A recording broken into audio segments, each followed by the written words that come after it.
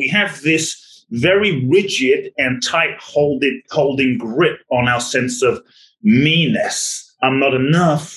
I'm unlovable. I'm not beautiful. With this combination of beliefs and stories and emotions and patterning and energetics that we've held onto from our past, we identify and hold onto this pattern as a version of ourselves. And we think that this version of ourselves that we have become is who we really are.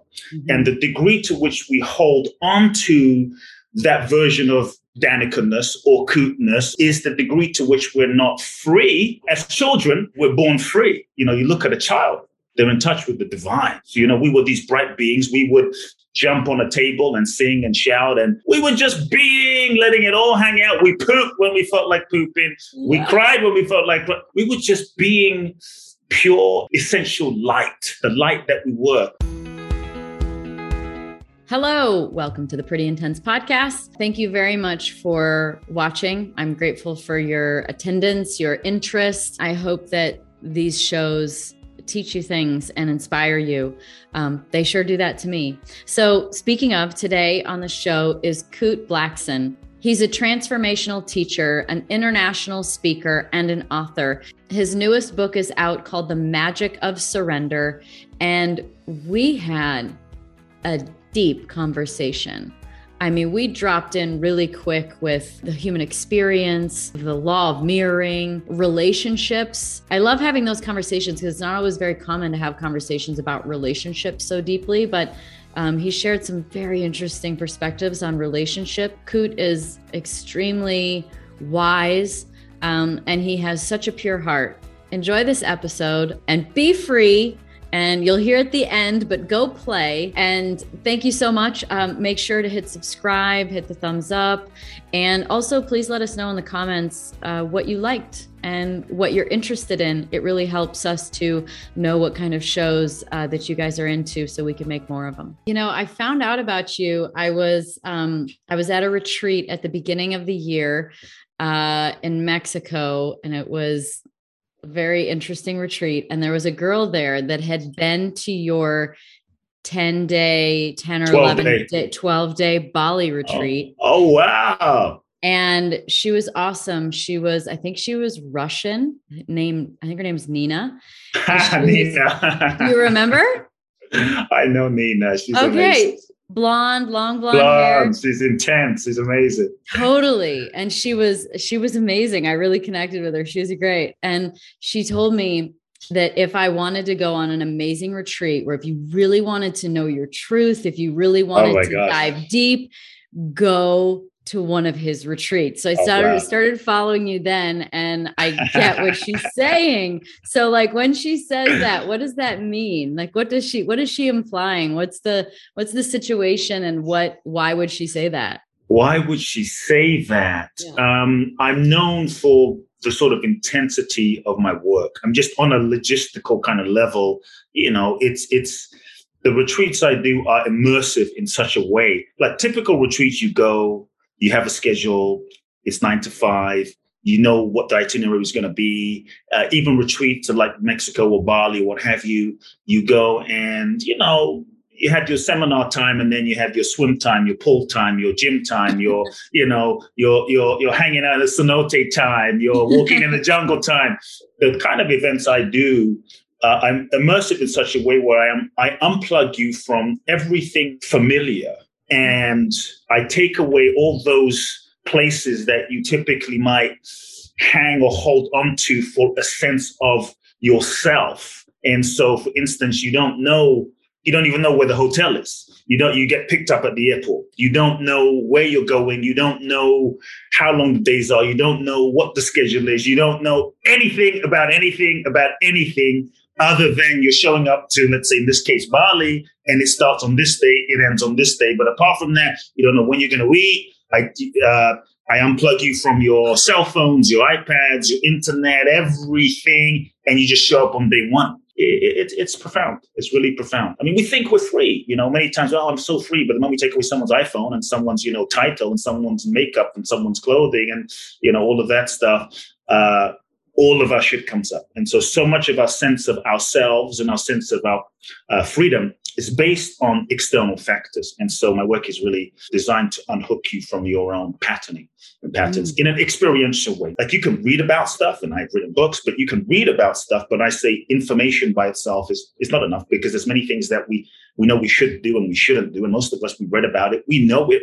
Most of us could even write books about it. It's our pattern of conditioning, right, that stops us from being able to integrate and embody it in our being, in our mental, emotional, psychological, psychic, energetic. Okay, people, I gotta come clean. For years, my whole career was focused on reaching the destination faster than anyone else. But somebody once said, it's the journey, not the destination, that means the most.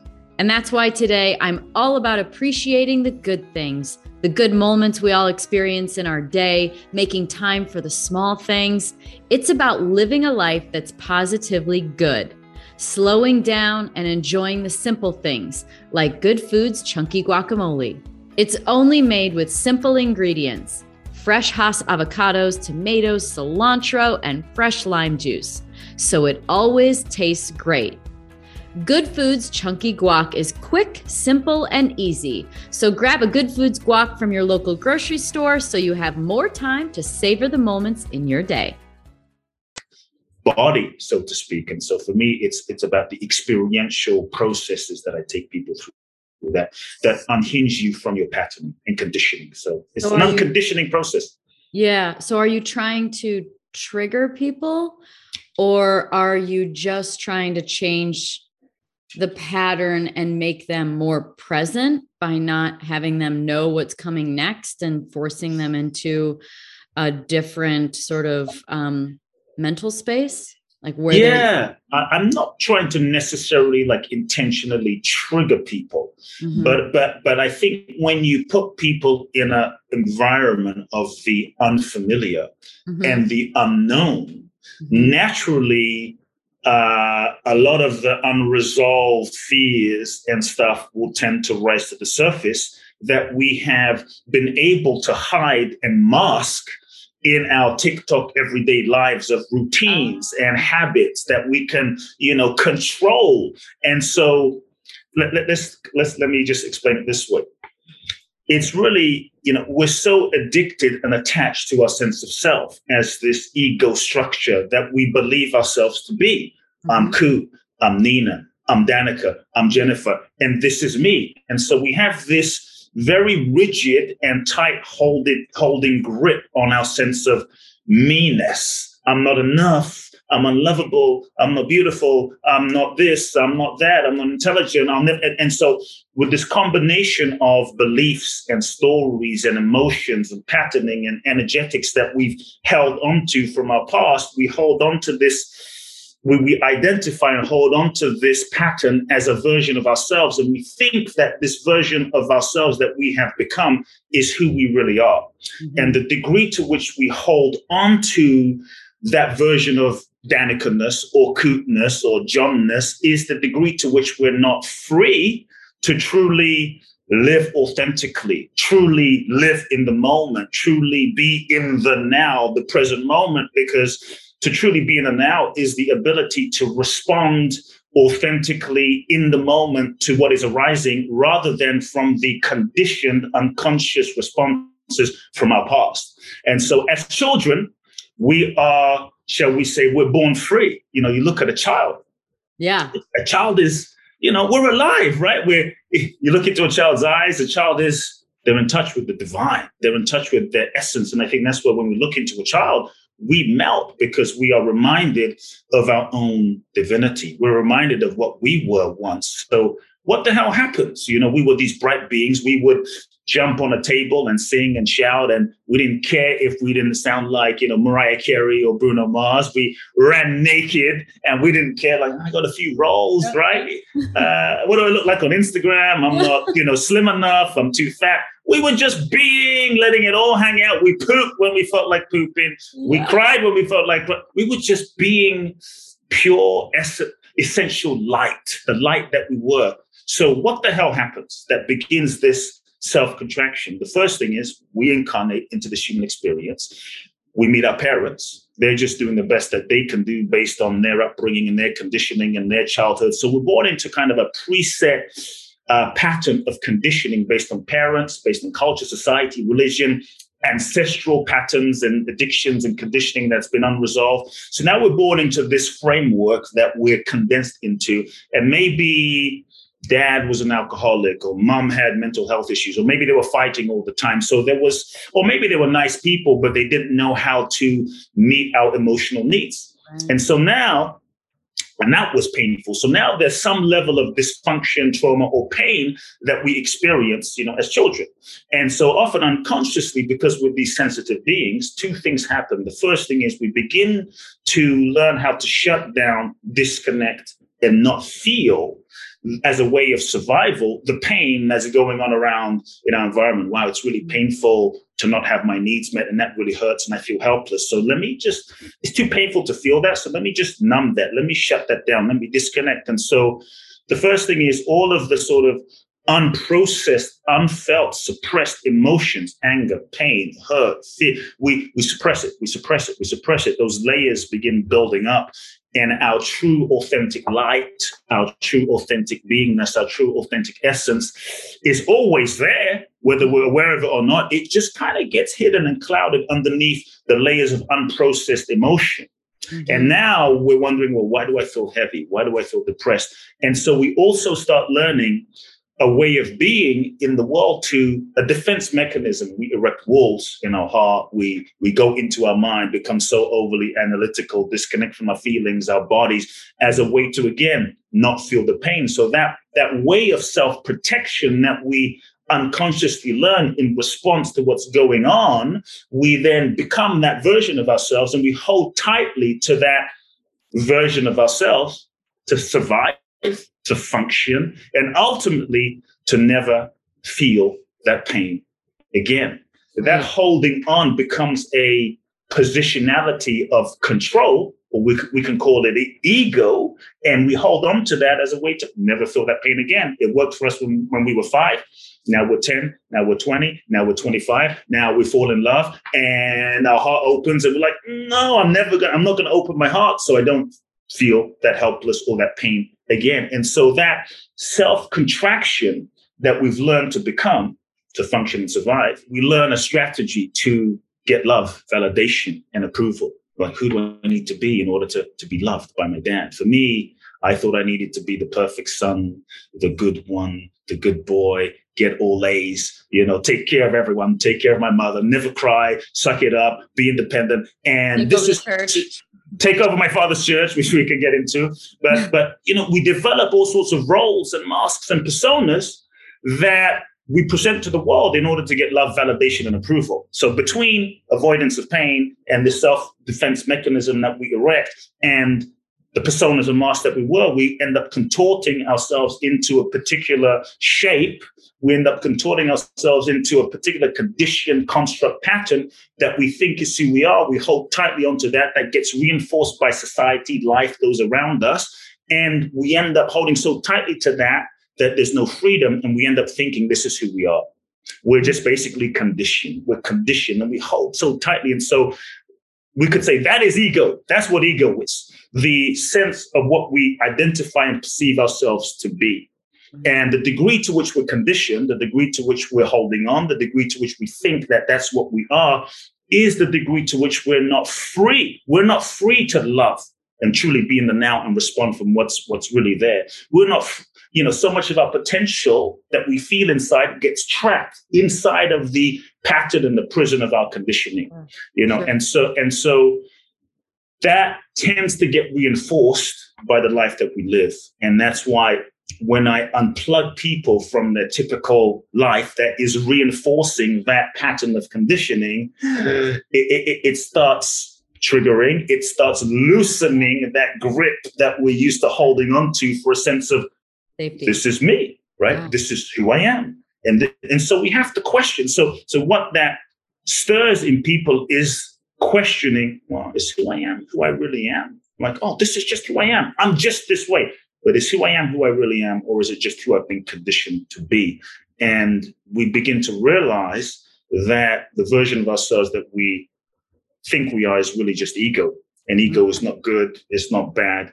It's just a vehicle to function in this lifetime. It's information. Yeah, exactly. And so it leads me to the question of this attracting the same pattern of a person to awaken us to our patterns. Like when we find ourselves in the same pattern with the relationships or with work or whatever your sort of trauma and your places that you're more stuck, and we attract that, we actually want the opposite, but we keep attracting what our pattern is. And can you explain that sort of mirroring that happens in life to show us where we're not free?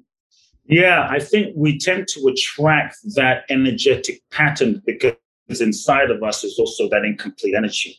Mm-hmm. And so that attraction, there's an impulse inside of us that is unconsciously seeking to complete what is not complete from, let's say, our childhood or an old relationship. And so we attract often that energy of what's incomplete. And so let's say in relationships, I like to say that we attract to us a person, whether it's romantic or not, we attract to us a person that tends to be a mirror manifestation of ourselves. We attract to us a person that mirrors to us our unresolved issues, our unresolved patterns, those aspects of ourselves that need to be integrated, faced, to be healed, to be released, to be forgiven, to be let go of. And we attract that person in order to face those parts of ourselves, because ultimately there is no relationship out there. There's really a relationship out there that's a projection of our own consciousness within ourselves. And so we are in relationship in the seeming form of another person with ourselves. And so I think when we can really see that, oh shit, there's not really anyone out there, because what we try to do is we point the finger out there, we make it about the other person, we try to change the other person, and we don't change ourselves. Ego, right, whose job is to reinforce our existence. Ego, whose beautiful job is to keep us safe and protect us from getting hurt again. Ego wants everyone else to change and not to change. We want everyone else to change and not to change. And that is the sort of self-reinforcing mechanism and intention of ego. Because the fear of, oh shit, if I change, or my perceived sense of self change, then who will I be? And so change for ourselves, which is why we resist unconsciously, and it's a beautiful intention, change feels like a death to who I am. You're letting an aspect of you that you've held on so tightly to dissolve, fall away, dissolve. Yeah. That's why Rumi said, in order to be free, you must die before you die. Yeah. You know? And I think when we can realize that we are not that set of pattern of conditioning, when we can realize, well, I'm conditioned, I'm not that pattern of conditioning, it's not who I am, I'm not that what I am is really beyond that. Mm-hmm. Then as we start to observe that pattern of conditioning, another layer of freedom starts opening up, because as we can observe that pattern of dance and conditioning that we are, there's a bit of space between what we perceive ourselves to be and what we are. And in that space is a tremendous freedom, because then in that space, we have choice. In that space, we can change that pattern of conditioning. But also in that space, when we can observe ourselves doing that conditioned dance that sometimes is self-destructive, that sometimes can be painful, we are able to begin seeing, or hopefully, the underlying, let's say, positive intention for the conditioned pattern, which is survival, which is keeping us safe. And for me, in that awareness, empathy can begin rising. It's like, I'm not sabotaging because I'm an idiot or I'm lazy. I'm not closing my heart and destroying this relationship necessarily because I'm a bad person. It's like, I'm afraid, and when we can start seeing that and shift our relationship to ourselves in that pattern, and we can sort of evoke empathy and compassion within ourselves. Mm-hmm. And then we can begin holding ourselves, right, with that compassion and empathy.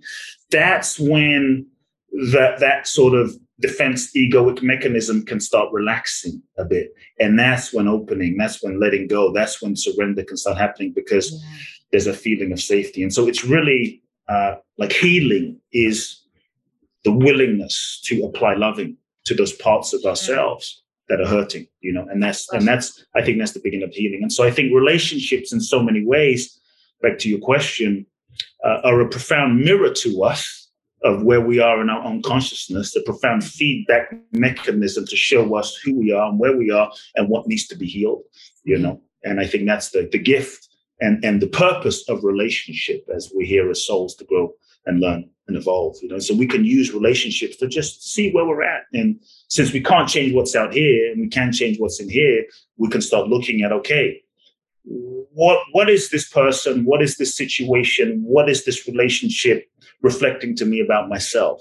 Mm-hmm. What is this showing me about myself? How are they me? Yeah. And sometimes, it's information. Like sometimes, that person's out of integrity. That person's a liar. That person's this. That person's that. You can't change them. But the fact that I'm triggered, the fact that you're triggered is reflecting something that is incomplete inside of yourself in some way. We don't see things as they are. We see things as we are. Exactly. Yeah. Over and over again. So I'm very curious about relationships. Partly because I've been through a few, and I'm not in one right now. And so I find them quite fascinating, but with the idea that, especially in an intimate relationship, I mean, our family and our intimate relationships are the things that are going to trigger us the most. They hit the hardest. They mean the most to us. They tap into such deep insecurities and, hidden places that we're holding on to so tightly. So if those, especially we can't change our parents, but with an intimate relationship, if they're showing us that as a mirror to show us where we're not healed, I'm very curious if this is supposed to be something that we stay with forever, or if this is actually perhaps a flawed concept. And maybe at some point in time when we lived to 30 or 40 years old, that was fine, but we live to 100 now. And so is that the way that we should look at relationships? Because there's such a perspective on relationships ending as a failure. Yeah, I really don't believe that the way we hold relationships now with this concept of success about being forever and ever and ever and ever, I think is a limited perspective. Because if we understand the real purpose of life and the real purpose of relationship, we attract someone because on some level, we and that person are a vibrational match in that particular moment. And there's lessons to learn, as we're talking about, in that particular moment. And they're mirroring something to us in that particular moment of our evolution. So they're a mirror of ourselves in that moment. And so as souls, we incarnate into this human experience in order to learn, to grow, to evolve. Life is a school. And every relationship and every experience is part of that curriculum. And so if we really start seeing life as a evolutionary process for our soul's evolution, then we start understanding that relationship is one of the most evolutionary, quickening vehicles in the school of life. Right. Then we start seeing relationships in a different context, that the purpose of relationship isn't just to, feel good and get unmet needs met and go on vacation and get some roses and, go swimming together and go to the movies. That the real purpose of relationship is your evolution, the evolution of your soul, and the degree to which you learn the lessons for why you attracted that person into your life, and the degree to which you not only learn those lessons, but realize your true nature and become, through the vehicle of that relationship, become the most authentic version of yourself possible. To me, that is the purpose of relationship. So if you understand that that's the purpose of relationship, then you also won't be shocked or surprised when shit comes up, because shit has to come up that no longer serves from your shadow, from the past, from childhood, and everything that is not love has to come up. Everything that is not, or cover all those layers that have been covering your authentic nature has to come up in the context and crucible of relationship in order to be healed, in order to be released, in order to be let go of, in order for you to connect more with what you are. And so when shit comes up with that understanding, you're able to not run away, but you're able to say, okay, let me consciously work through this so I can heal through this. And as I heal through this and learn this lesson, step more into who I am and be free. And now from that place of freedom, then that will often affect the other person. Because if you're in a joint dynamic, then as you shift, either they will shift because the energy has shifted between you, or the previous patterns that used to piss you off and trigger you, you'll just experience them differently. And or the dynamic will shift so much. And if the other person doesn't shift, then you will just vibrate and shift out of that current relationship. And so as a result, you will know when a relationship is complete when you've learned the lesson and there's no more growth. When you are no longer growing and evolving together in a similar pace, in a similar vibratory frequency, in a similar direction, in a similar energy, and you're growing, and let's say the other person is no longer growing in the same way, and the other person is not willing to grow also, because the willingness is a key factor. Let's just say then you're no longer in a relationship, even if you are in a relationship.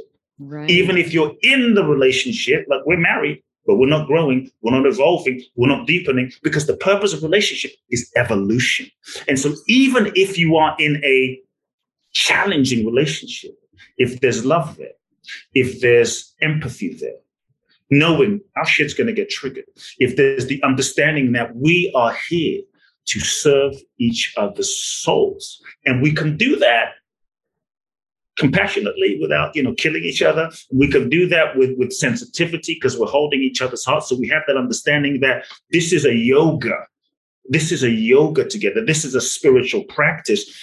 Even if difficult things come up, then with that commitment, so long as two people have that commitment to do that work together, even if it's difficult, you have a relationship. Sure. And that's how you can keep evolving together. And so long as you're continuing to evolve and grow together, then there's the possibility to stay together forever in this lifetime, in this dimension. Then there's a possibility. But just because you break up, I think there's this idea of, I broke up, so I failed. Sometimes your breakup is the graduation, is the completion, right, that you've completed your lesson, you've completed your karma, you've completed what you need to learn, and the classroom is done. And so let's celebrate that. Let's celebrate the success of the intended purpose of that particular relationship. And I think when we shift our context, then we can allow relationships to be what they're meant to be, and we can allow them to fulfill their highest destiny without trying to make something into something that it necessarily isn't. Sure. Yeah. And I've also, maybe a perspective I've had is it seems also like if you heal a sort of pattern or dynamic within a relationship by not reacting in the same way that you used to, you also don't feed into their need for your reaction because you are a part of the puzzle with them. And that if you don't react the way that you used to, now they're not getting what they need either. So it's not just you growing, it's them too. It's that they can't see the pattern. And so what I'm hearing you say is that it's not just a pattern or lesson that you meet this person to realize and heal and grow from, but you can have a lifetime of these layers. If there's love and if you're both committed to doing the work, that there are enough lessons within that soul for you to go on and on for a lifetime. Is that what you're saying? Possibly, but not always. Because I think some relationships karmically and some relationships, the purpose is a specific purpose. And sometimes that purpose is to serve you into, it's like graduating from high school, and high school was amazing. and it's complete. Just because high school was amazing, and your teacher was amazing, your friends were amazing, it doesn't mean like, let's stay in this forever. It's like, we're complete now. Let's go to university because that's the next evolution. But I don't want to go to university. But sometimes that's just the next evolutionary. So I think part of it is we often have, from the ego's perspective, we often have this idea of this has to be the person. This has to be the one. Right. I know. I've done that so many times. I've been there. It's like that we project onto that person that is going to be what we think it's going to be. Yeah. And the ego doesn't really know what it's going to be, but the soul knows. The soul has a deeper intelligence. And so I really believe that when we can go into a relationship and be more committed, not just to the person, but be more committed to the evolution and be more committed to learning the lesson and growing together. And then truly because then if you do that, no matter what happens and the outcome, you can never fail. No matter what happens, you always win together so long as you're committed to the evolution. That's the first thing. And I think when we can go into a relationship and rather than like projecting like, this is what it's going to be, like it's going to be the amount of times, Danica, I've been in a relationship, fell in love with an amazing woman. I'm like, she's the one. I'm going to make it happen. And it wasn't. Like, I'm like, what the hell happened? And now, and when it broke up, I was heartbroken. I was devastated, never going to find love again. I'm cursed by the universe. It's karma from a past life. Now I look back at those relationships and I think to myself, thank God that didn't work out. Thank God it didn't work out. But sometimes in the moment, we're not able to see it. So I think some relationships are meant to serve a very specific function in our soul's evolutionary journey. Yeah. And sometimes that function is truly only 3 months.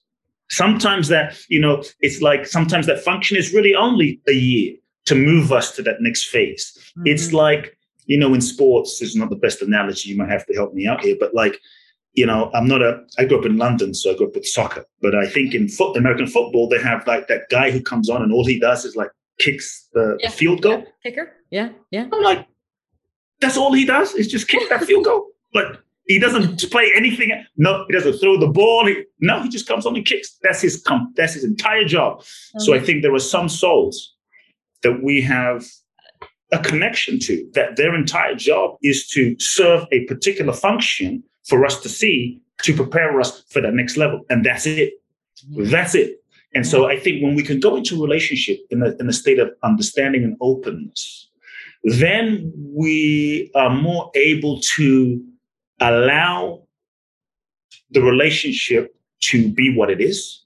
Then I think we'll be more able to allow the highest intention of a relationship, the highest purpose of that relationship to reveal itself. Mm. And so I think for me, my prayer in relationship, in all relationship, romantic or friendship now, is universe, I ask for the highest intention of this relationship to be revealed.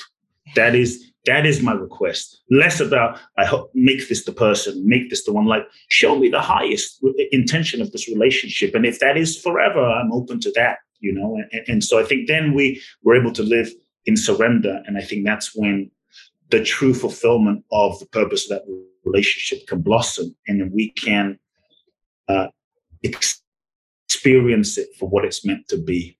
Yeah. Do you sometimes get into those prayer states? I'm speaking from my own experience and say, oh man, do I really mean this time? I kind of need a break, but I'm here for the highest good for my soul's evolution. And you're like, oh, it can get so hard. Honestly, do you have those human moments? It's hard. It's sometimes hard. I wrote a book about surrender. And Danica, let me tell you, when you write a book about surrender, right, the magic of surrender, right? The universe kicks your ass. And I have been in an intense crash course on the nuances and the angles of surrender in a way that I really didn't imagine. I really didn't imagine. And it's been very humbling. It's been really humbling.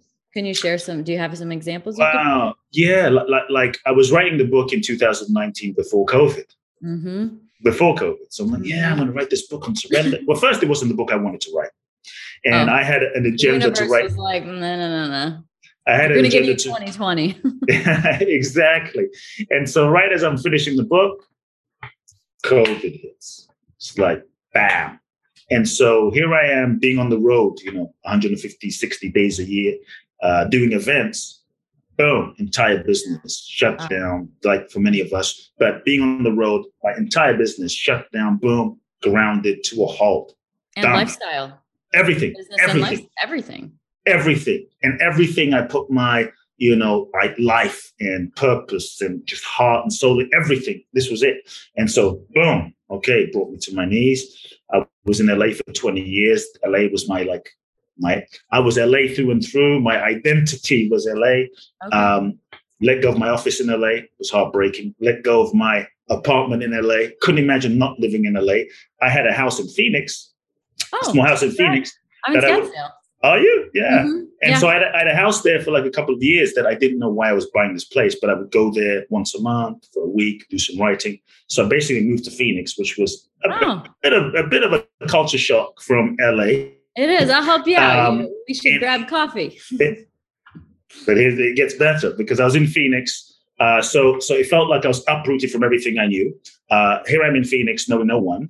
And then fall madly in love with the woman I thought I was going to marry and be with, and I had visions in the cosmos and the universe and downloads like, this is her. So we were together. Boom. 6 months later, over. Brings me to my knees. Brings me to my knees. So that prayer about the highest good you're talking about, it's like, okay, the highest good. But hey, wait a second, this isn't the highest good I had intended, and it felt terrible in the moment. So humbling, because it was like the universe saying again, you thought you knew, but you don't. You thought you were in control, but you've never been. Life has always been. And so it was a really profound, humbling moment again. And so here I'm in Phoenix thinking, okay, I'm going to camp out in Phoenix. Now I get this calling to go visit Miami. Just go visit for 5 days. Cut a long story short, I end up in Miami. I end up going back to Miami. I end up selling my house. I end up being guided to sell my house in Phoenix. Boom. End up moving to Miami. Boom. Now I think I'm getting this together. The surrender thing. I'm going to live in Miami. It's a new start, new energy. Miami's popping. It's happening. Miami all the way. Now I'm in Miami for a year. A year later, my lease is up. I feel this strong guidance. Leave Miami, back to LA. So I do this full circle, then I get all the way back to LA within 2 years. And it just felt like, my team members shifting, my assistant shifting, all of these things happening. That brings me right back to the beginning. And it just felt like a profound surrender. And so, yeah. Oh, that's crazy. It reminds me of the book, The Alchemist, and my takeaway from the book, The Alchemist. Have you read that? I have. Yeah, Paulo Coelho. Is exactly that, is that we think that our life should be this linear, this is some kind of linear experience where one thing leads to the next. But really in the book, it showed me how A to B actually takes all the way around to get there, because it's still the fastest way, because you had to know all of that to get to the next step. And so it sounds like that was what happened. It was, I think the lessons and the evolution that I went through along the way, to me, it's who we become in the process. And so the evolution and the lessons and the deepening within myself, I realized was the necessary preparation for the next level of my purpose that I couldn't have gone through and evolved through unless I went through those intense sort of stripping away and surrendering. Well, what is that then? Yeah. What is that? Yeah. Was it finishing the book? Is it something else? What is that? I think realize about yourself. In so many ways, it was another level of surrender. Okay. And it was another level of, because I think the next level of our lives, the next level of our purpose requires the next level of us, which means we have to let go of who we've been. And who we've been has served us to this, it's a death. Who we've been has served us to this moment. But I think to truly, when I look at the great ones, and I think we all have the capacity for that, Mandela and Martin Luther King and Gandhi, we all have that capacity. They showed us the possibility. And when I look at them, they all surrendered themselves so completely to life and being used by life, that in their surrender, they transcended themselves and life began to manifest through them. Life began to use them. Life began to speak through them. And through that, life did the work through them as vehicles, and maybe they had no idea what was going to unfold, but life knew and life had that intelligence. And so for me, I feel that preparation for that next level, which I'll be honest, I have senses of what that is going to be, but not completely. And so I think for the first time in my life, I am really embracing not knowing, That doesn't mean I'm sitting there doing nothing, but I'm really just embracing, like, I don't know, but I'm completely, like, my prayer now, Danica, is, universe, I am open and available to being used and of service for the highest good. I'm open to being, like, use me for the service of the highest good of humanity. Yeah. And it's become less about, okay, this is what I want. This is what I want. Here are my goals. And it's become more about feeling, what is life? What is the divine? What is the universe? What is the deepest impulse of what life is seeking to express through me now?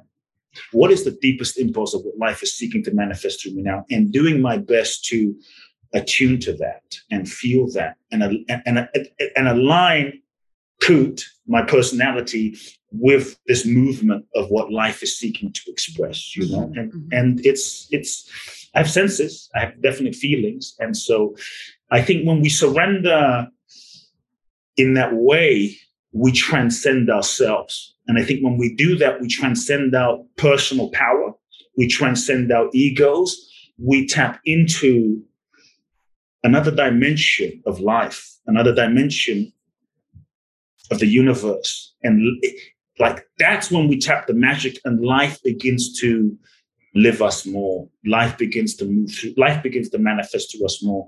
And I think that's when miracles kind of happen.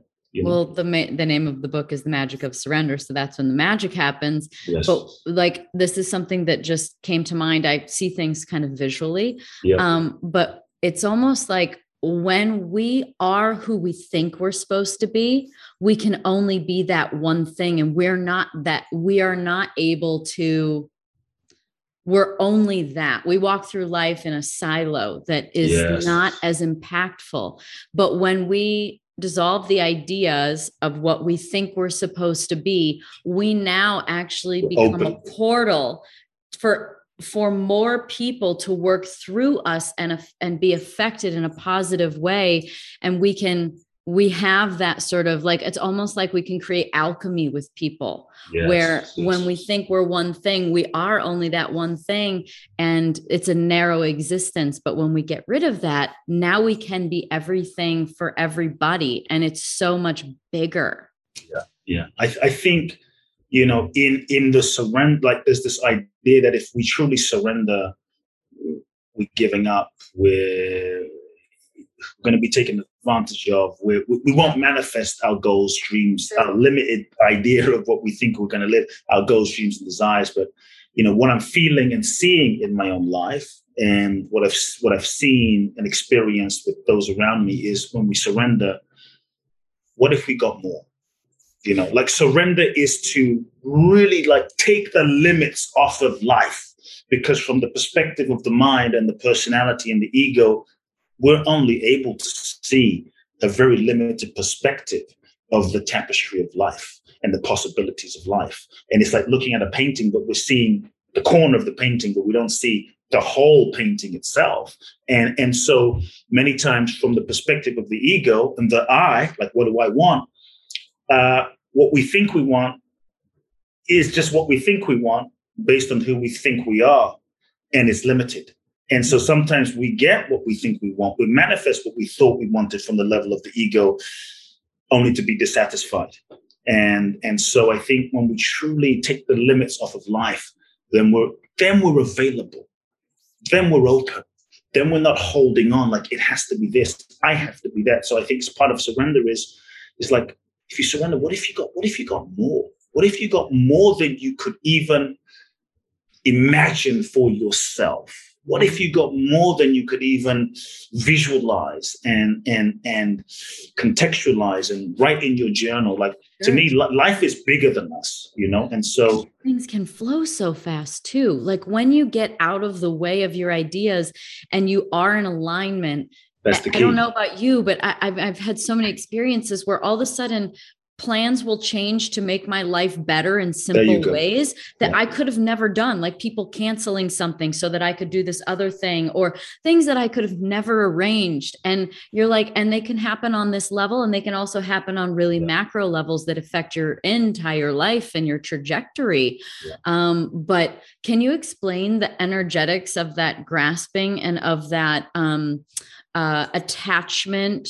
And like we're talking about the power of the surrender, but I want to go into the other side of it to understand what it feels like when you're not surrendering. What's happening? Why? Because I've had experiences again where I'll want something, even something kind of simple, like, I wonder if this person's going to call me or something. And then all of a sudden I let go, and not like, oh, well, but like I truly in my heart, I feel it. And I'm like, they're probably busy. It's not a big deal. I'll hear from them. And then all of a sudden, like it just, boom, I hear from them right away. I mean, that's just a simple, silly example, but this sort of grasping at something. And when you truly let go, just, can you explain the energetics? Yeah, I think the grasping, we kind of touched on it, but comes from that egoic sense, right? And the ego is seeking our perceived sense of self to keep us safe, to avoid pain. And so there's this idea that we mistakenly have that if I can control my feelings, control how you perceive me, if I can control everything, then I'm going to be safe. Then I won't get hurt again, which is why we grasp, which is why we tend to control everything, because it's beautiful intention, but it's going to drive us crazy. Anxiety, frustration, fear. And so in that grasping is tightness. In that grasping is contraction. It's like in that grasping is, imagine you just go through life holding your breath, and you're spiritually constipated, so to speak, and you're just holding on. It's like, life can't flow. Energy can't flow. The universe can't flow. And so blessings might come through energetically, but they're kind of like a stone. They'll just bounce off of you versus just being open. And so I think when we let go of that grasping and we're available and we're open, to me, part of success is not just about hard work with a closed fist, but it's about openness and availability.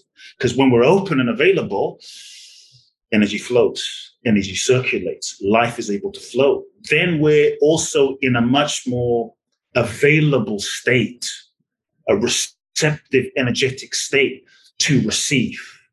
When we're grasping and holding on, we come from the standpoint of force, not flow.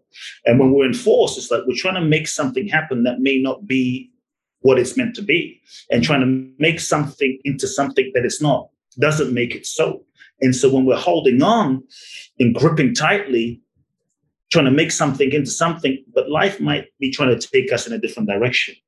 And so when we're holding on so tightly, sometimes we end up missing the flow of where life is going because we're so busy holding on to that rock when the river's already going that way. So part of surrender is taking the limits off. Part of surrender is allowing. Part of surrender is availability.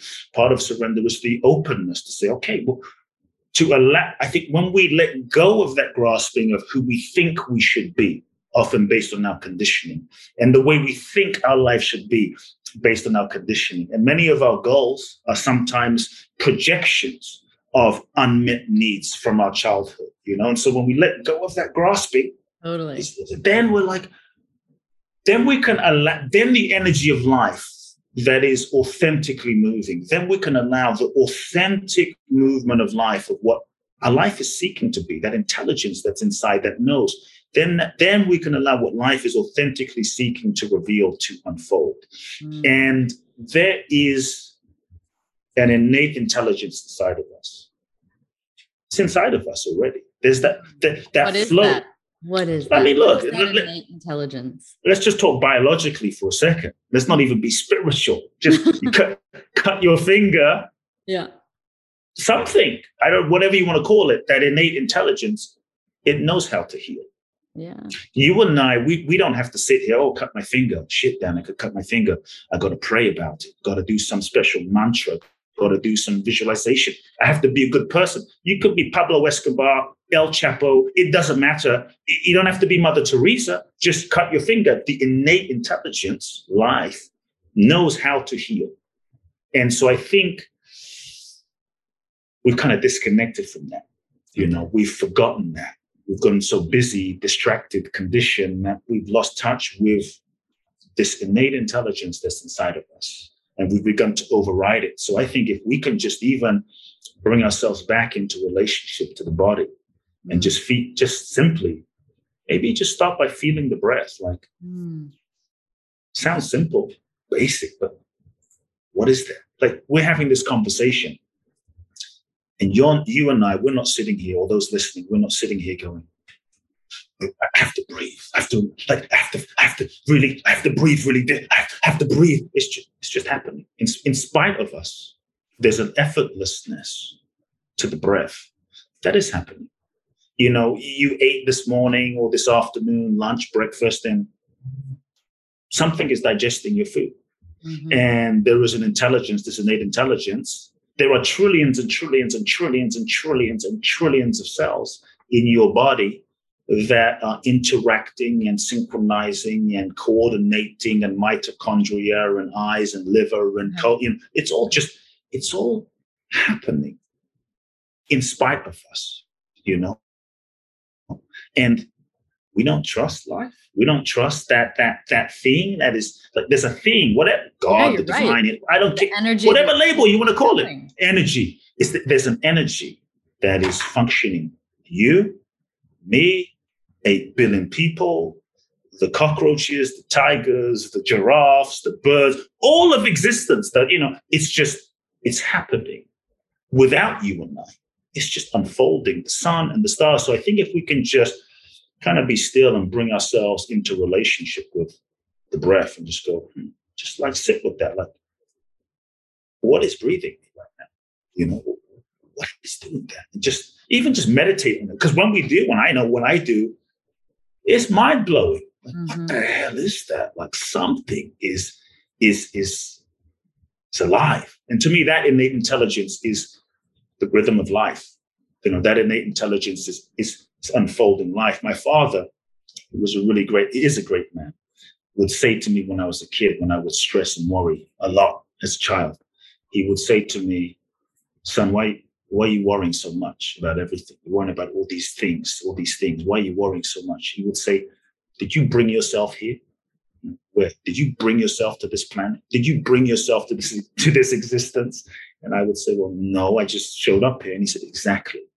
So do you not think that whatever it is that brought you here, that this intelligence, does it not know how to unfold you? Do the trees struggle? Do the fruit struggle? Does the grass struggle to grow? It's like, no. So why do you stress? And so I think we kind of trust, like I was joking to someone the other day, like we trust Siri more than we trust this intelligence, and yet if we just observe ourselves and we just observe the nature of life, like this, I'm looking at trees and I'm looking at the sky, I'm looking at the sun. It's like, holy shit, like, it's amazing. Yeah, but it is. But we don't pay attention to it. So what is this awareness to being aware that we're experiencing? If we're just energy and we're kind of reacting to patterns, what gives us, like, basically I'm getting to consciousness, like, yeah.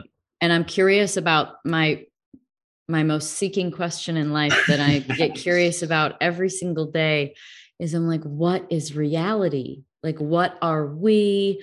What is consciousness? Why am I able to be aware that I'm having thoughts? Like, what is that next tier? And I was also a little confused because I'm guessing you believe in reincarnation or not, maybe. Well, I believe in reincarnation. That's a... And that we then that we didn't choose, like you sharing the story about your dad and about, did you choose to come here? It's like, I'm curious about this sort of like package of consciousness, reality, and evolution of souls or reincarnation, possibly. Where does that all fall? Like, what do you think of first when I mention all those things? First I'll just say, I have had experiences where I've been certain places and I felt like I have been here before. Mm-hmm.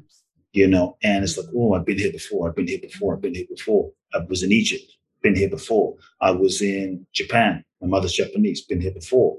In Brazil, definitely been here before. Mexico, been here before. And so I think it felt like, wow, if there is such a thing as past lives, and I've been here before, but can I prove it?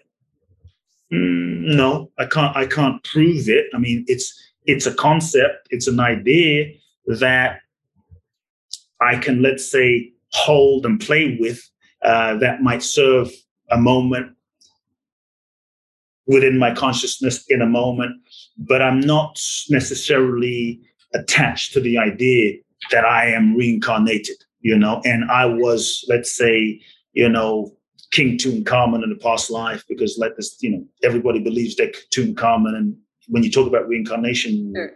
What does no one ever say? Like, yeah, I was a trash collector in the past life. Of course, yeah, right? Exactly. And every shaman tells you, or some like queen, princess, or king. And so I've had these experiences, but I'm not so necessarily attached to that it's real.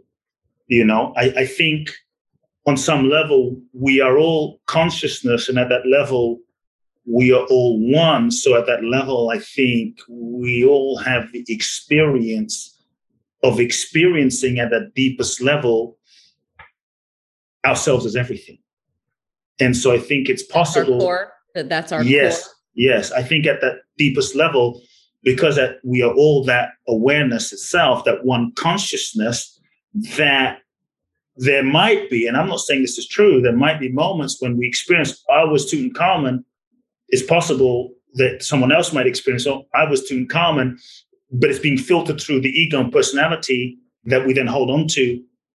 But it can't be like two people were Tutankhamun, but that one consciousness was manifesting as that Tutankhamun. That when you might have a flashback, it's just two seemingly individual personalities are tapping into the experience of that one consciousness. Does that make sense? Yeah, that aspect of consciousness is tapping into that aspect. Yes.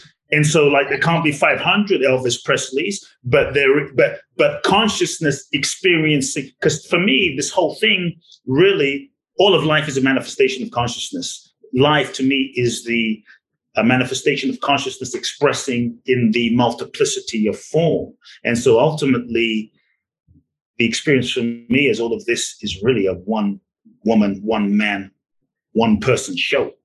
And when at its core, it's a one, meaning as so one being, one energy, one consciousness manifesting as me, as you, as Biden, as Donald Trump, as Putin, as Ukrainian president, as the Congolese kid, as Margaret Thatcher. One consciousness playing all characters in this Maya illusion play of life, in this apparent play, in this simulation of life, is one consciousness playing all of the roles simultaneously as itself, experiencing itself.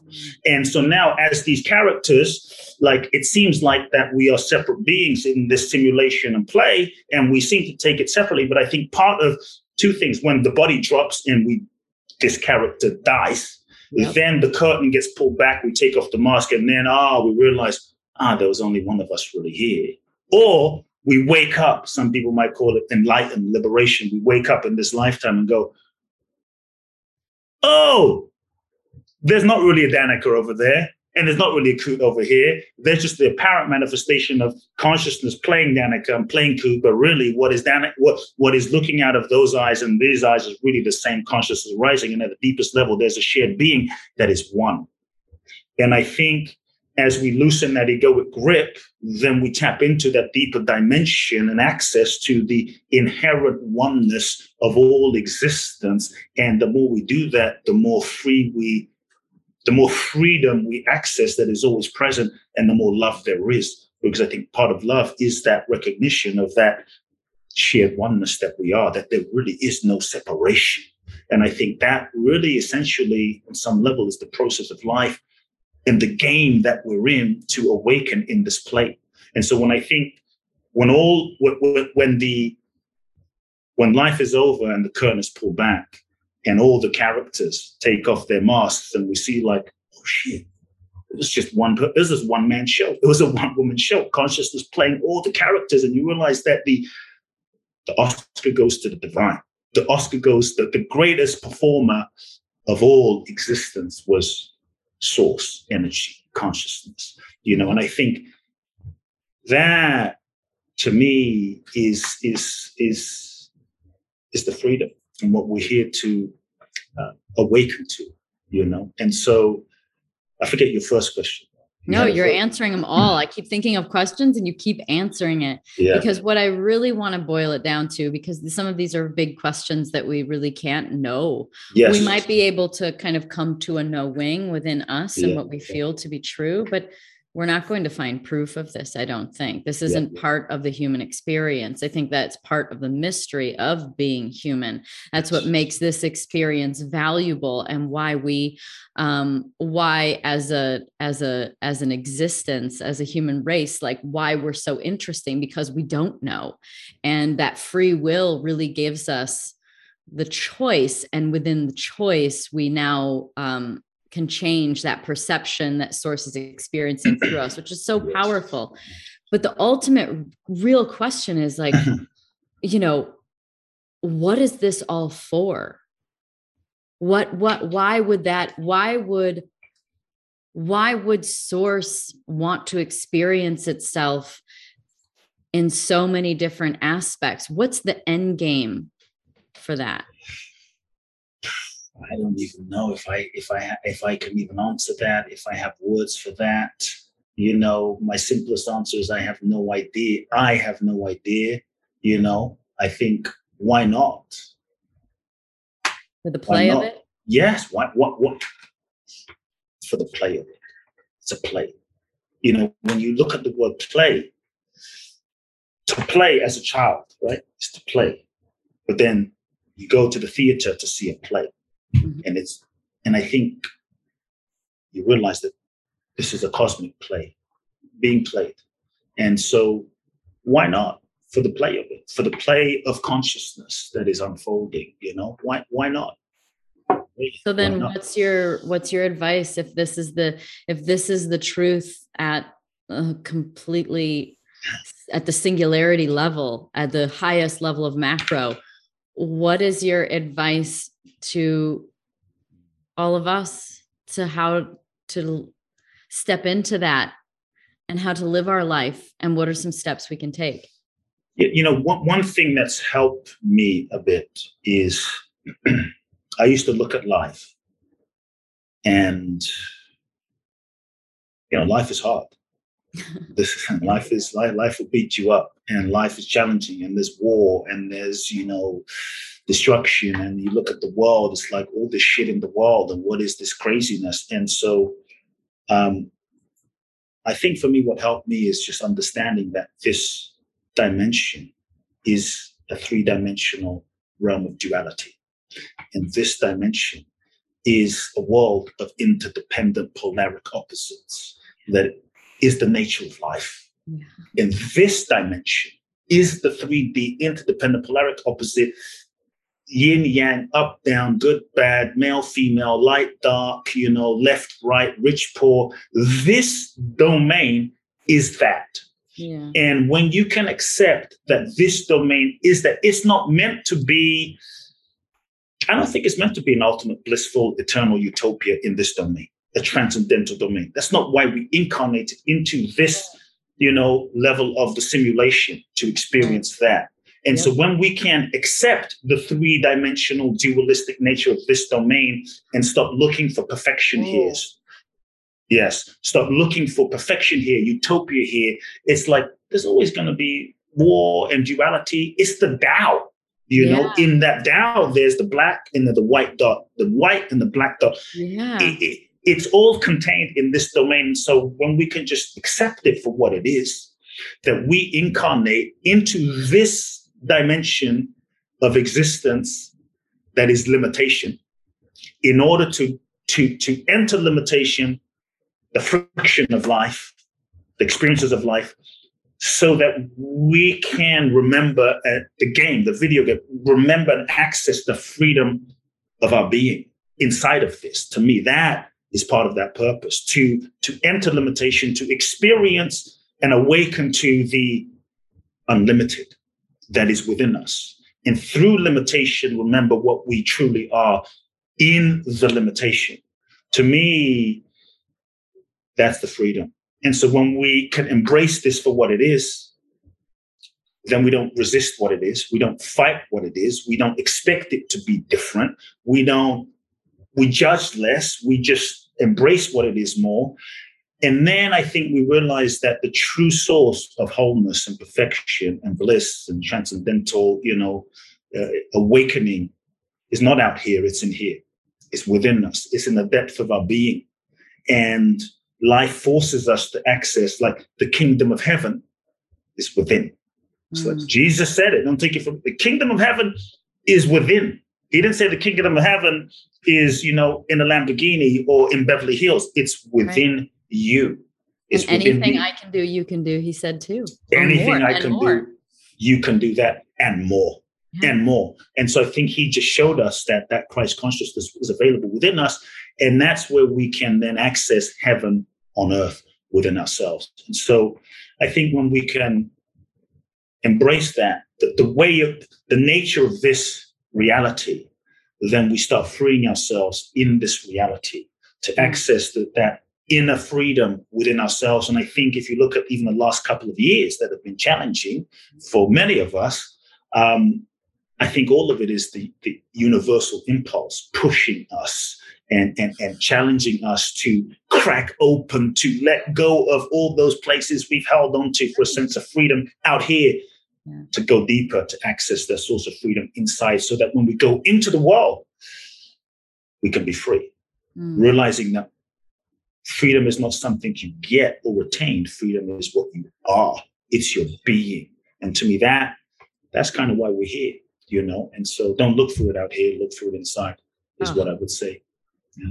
I think that's where they say, like, mic drop. That was so well said. I can't think of a better way to end it. Honestly. Thank you. I agree. And I think that's a beautiful perspective. And so we should all go play now. Yes. Play. That's really when I got, it's like, this is a play. Yeah. Let's play. And let's not take it like take it seriously. Like when we go to the movies, we take it seriously. We do. We watch, Tom Cruise or, Denzel or whoever. We watch them. We take it seriously, but we don't take it seriously. But we take it seriously, but we don't take it seriously. And so I think that's grateful for that duality. We should be grateful for that. The paradox. Because it's it's information, like the mirroring, the duality, the light, the dark, the good, the bad, the joyful, the miserable. It's information. Yes. And how to grow. Oh my gosh. Thank you so much. Thanks I'm so glad that Nina introduced me to you. And God. I'm so glad that we did this interview, and you're going to continue to inspire so many people, only at an increasingly faster rate all the time, I believe, because your message is so clear and so pure. Appreciate you. Thank you. Thanks everybody for listening to the Pretty Intense podcast today. I hope you enjoyed it. If you like what you heard today and you want to hear more, please click on the subscribe button.